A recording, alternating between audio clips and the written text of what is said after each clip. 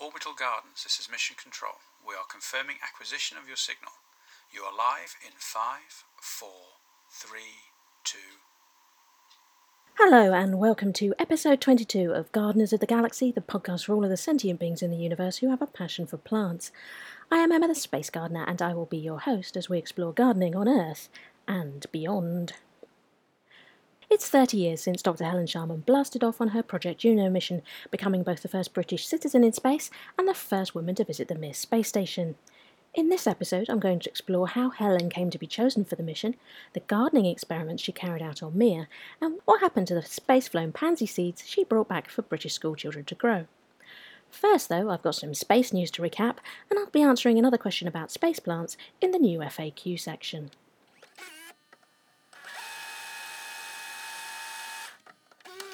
NASA's Ingenuity helicopter continues to fly high on Mars. It recently completed its 5th flight on the Red Planet and its first one-way journey. It travelled from Wright Brothers Field to an airfield 129 metres to the south.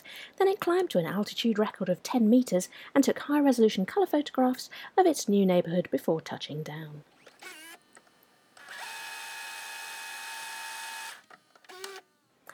NASA's OSIRIS-REx spacecraft has started its journey home from asteroid Bennu with its precious cargo of rock samples. OSIRIS-REx arrived at Bennu in 2018 and spent 2 years flying around the asteroid before collecting samples from the surface last year. NASA estimates it has captured between 200 and 400 grams of asteroid material, but won't know for sure until the sample capsule touches down in the Utah desert in 2 years' time.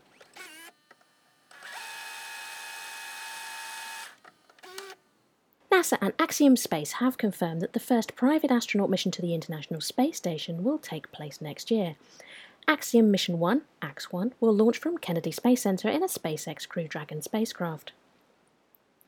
The Axiom astronauts will spend 8 days on the ISS, with NASA and Axiom mission planners coordinating their activities. The proposed crew members will be reviewed by NASA and will have to undergo NASA medical qualification testing before being approved for the flight. It's not clear yet what activities they will participate in on the ISS. AX-1 is not to be confused with Inspiration 4, which will be the first all-civilian space mission and is being funded by Jared Isaacman. 3 crew members have been chosen to accompany him into space, including Dr. Sian Proctor, who many of you will know as an analog astronaut from High Seas. This mission will also launch from Kennedy Space Center in Crew Dragon, but rather than heading to the ISS, it will spend several days in low Earth orbit. Inspiration is currently scheduled for launch in September 2021.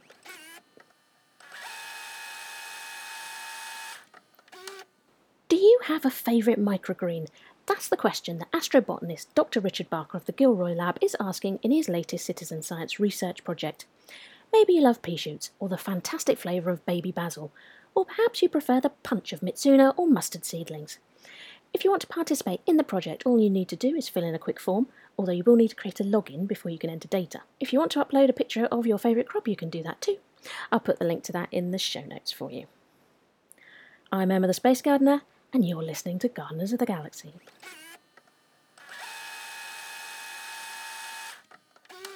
In the last episode, I explained that I'd asked my Facebook friends for their questions on space plants to start putting together an FAQ. This time the question comes from Julia Maddock, who asks, why we grow space plants? That's an exciting question. One of the main reasons we've taken plants into space so far is scientific research. Like us, plants evolved on a planet with gravity and have never experienced life without it. Taking plants into microgravity can tell us a lot about their biology and experiments that would be difficult or impossible to perform on Earth. And the results can be used to help us grow plants better on Earth and understand how they might be affected by stresses such as climate change. Now, we all know how important it is for us to eat enough fruits and vegetables. As it stands, pretty much every bite of food an astronaut eats has to be exported from Earth. That's fine when you're in low Earth orbit or for a short trip to the moon, but it becomes problematic when you want to head out into deep space. NASA has been working very hard on improving the astronaut diet, but even with state-of-the-art preservation techniques, packaged food degrades and loses its nutrient content over time. One of the driving forces behind developing the veggie growing system was to see whether growing plants in space can provide astronauts with vitamins that would otherwise be missing from their diet. Ultimately, if we want to live in deep space, then we need to be able to grow crops there. It's too slow and expensive to export them all from Earth. So, science and food, what else is there? Well, at the moment, spaceships and space stations rely on technology for their life support systems. There are machines that remove carbon dioxide from the air and replace the oxygen, systems that clean the water and recycle it for drinking, and waste products get dumped or brought back to Earth for disposal. Here on Earth, our environment does those things for us. Can we use plants for life support systems in space? There has been a lot of research into these circular life support systems, and it is ongoing. Astronauts in the future may well rely on extraterrestrial plants to keep them alive. And last, but by no means least, there are psychological benefits of having plants around. There has been a massive uptick in people buying houseplants during the pandemic, when they were indoors and couldn't get out into nature. We evolved in ecosystems filled with plants and animals, and we miss them when we're stuck inside. That's particularly true for astronauts who are trapped inside a highly technical environment and can't even crack a window, let alone head outside. Their favourite pastime is looking out of the window at planet Earth, but even that view will be lost when we travel to Mars. Anecdotal evidence from astronauts shows that they love working with plant experiments and seeing living things growing in their environment. NASA's Joya Massa, who we heard from in episode 10, is part of a team investigating the psychological benefits of the veggie growing system. They're asking astronaut gardeners questions such as, was gardening engaging, demanding, or meaningful? Did it impact the passage of time, performance of mission tasks, or relationships with crew members? Did gardening enhance their connection to Earth, desire to harvest or consume the plants, or food consumption in general? And how effective was gardening as a source of sensory stimulation for sight, touch, smell, and taste? Astronauts who get to eat the veggies also complete a sensory assessment, rating its flavour, colour, appearance, aroma, texture, and taste. The idea is to assess whether it's worth the time and effort involved to supplement pre-packaged space food. So far, 7 astronauts have completed the survey. Joya is hoping to survey another 17 before the study is complete. So, why do we grow plants in space? For the same reasons we grow them on Earth. To learn more about them, to eat them, for their ability to improve our air and clean our water, and because we love them. Thanks, Julia, for asking such a great question. If you've got a question about space plants, then I'm here to help. You can find me on Twitter and Instagram at Orbital Gardens. Gardeners of the Galaxy has its own Facebook page, and you can email your questions to earth@spacebotany.uk. And now let's jump in the time machine and head back to the Britain of 30 years ago, where, rather unexpectedly, the first British astronaut is ready for launch.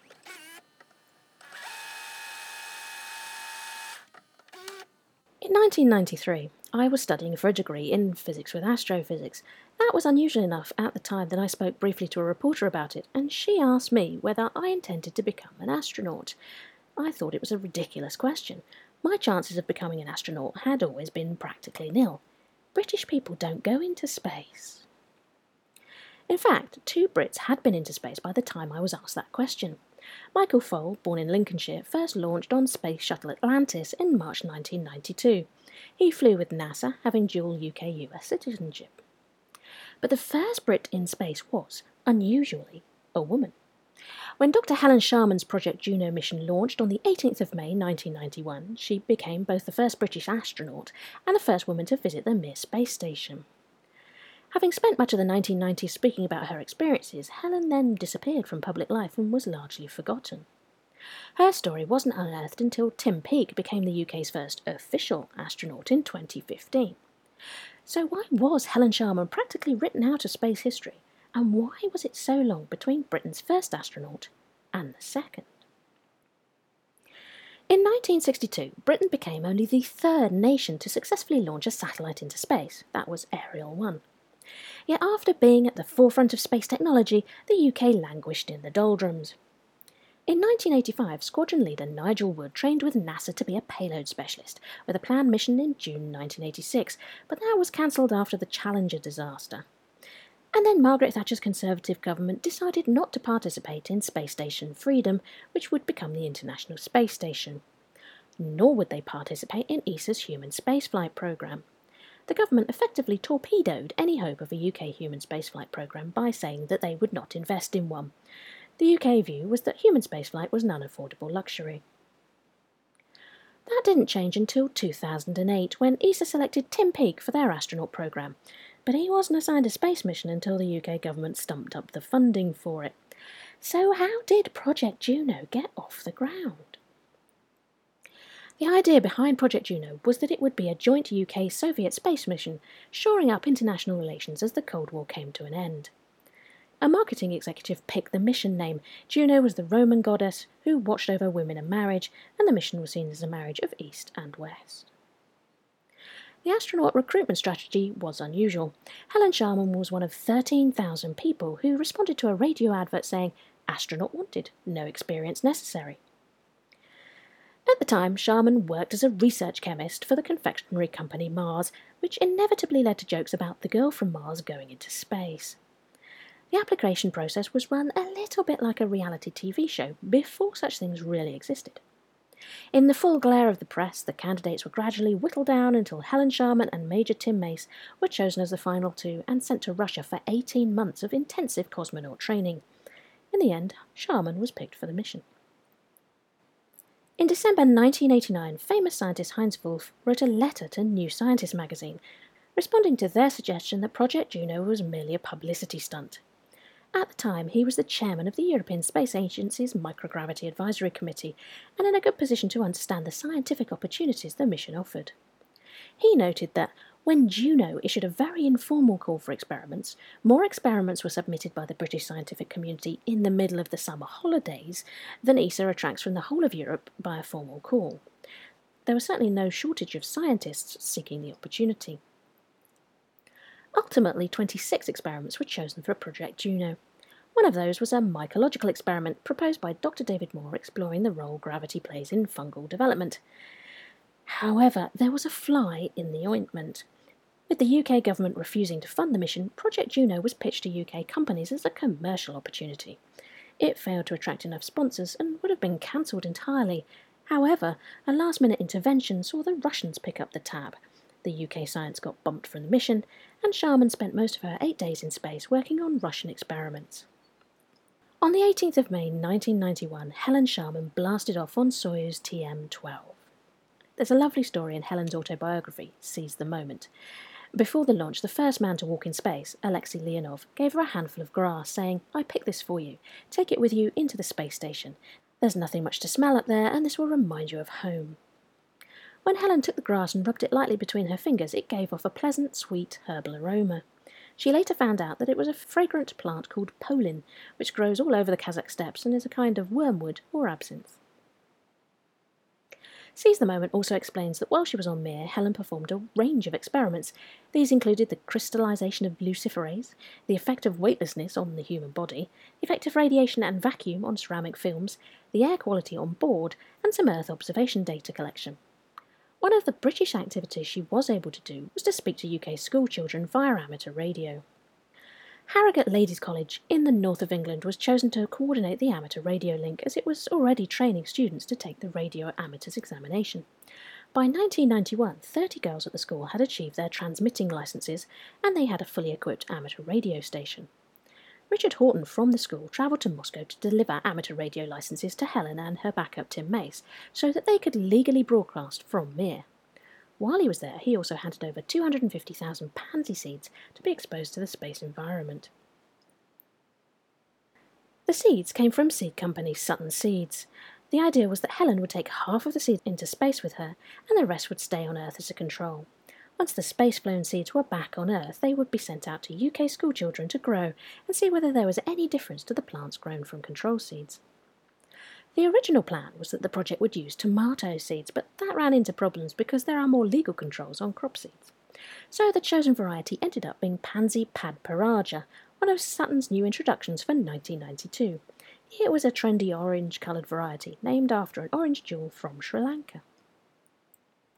So Helen Julie carried 125,000 pansy seeds to Mir and left them in the Cavant 2 airlock, the portion of the station least shielded from cosmic radiation. The seeds spent 6 months in space and returned on Soyuz TM-12 on the 10th of October 1991 after 188 days in space. News reports show that schoolchildren around the UK did indeed get involved in growing the seeds. Helen later said that there was a small but significant difference in the average number of leaves on the plants. The space seeds grew with fewer leaves than the Earth seeds. Sadly, there don't seem to be many records, and certainly no scientific results from that experiment. A stroll through the British newspaper archive unearthed a somewhat bizarre story about a missing briefcase containing pansy seeds from outer space. Mr. Andrew Swanston was on his way to give a talk to the Northwest branch of the Aerophilately Association, and apparently Aerophilately is the branch of philately that specialises in the study of airmail. He was carrying with him all kinds of material, including letters and signed photographs from Miss Sharman, as well as his precious pansy seeds. He said his intention was to plant a few of the seeds and save the rest for posterity. Sadly, he accidentally left his briefcase on the car roof, and of course it wasn't there when he reached his destination. I wonder whether he ever got it back. Helen's active gardening experiments included growing some wheat seedlings, researching the possibility of growing food in space. By the time she set up the experiment, the seedlings had been weightless and in the dark for 2 days, so their roots and shoots were all over the place. Helen put them by a light, and when she went back 4 hours later to water them, all the shoots were growing towards the light, while the roots remained chaotic. Helen also had other seeds that she grew in a non-uniform magnetic field, placing magnets around them at certain positions. She started growing seeds in water, then later halted the growth in a fixating medium, recording how long they had been growing and what the orientation of the magnetic field had been. And she took some potato roots up to the station, trying to learn about their early growth phases. Potatoes were later grown from the tissue cultures she brought back. And finally, the crew took up a tiny lemon tree, so small as to be almost a bonsai. The idea of this was to see if higher plants could be kept alive in space. This will be important in the future if we want to be self-sufficient in space on a long journey to Mars or one of the other planets. Producing fruit or flowers inside a spacecraft is still a largely unknown quantity. Helen stayed 8 days in space and returned to Earth in Soyuz TM-11 on the 26th of May 1991. Why did she ultimately disappear from public life? She didn't want to be a celebrity, especially as a sexist British press focused more on her clothes than the science. One newspaper even compared her with sci-fi sex siren Barbarella, scolding her for not wearing enough makeup or Mir. As she summed it up, fame was the downside of space.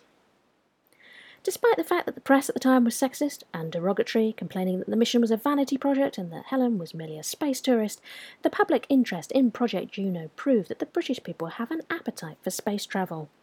They would have to wait 24 years to see another British astronaut. And what a difference those years made. Tim Peake's Principia mission suffered none of the snide remarks, captured the public's imagination, and propelled Tim Peake to the status of national treasure. Fingers crossed that he gets his second mission in space and that the UK doesn't have to wait another 24 years for its next astronaut.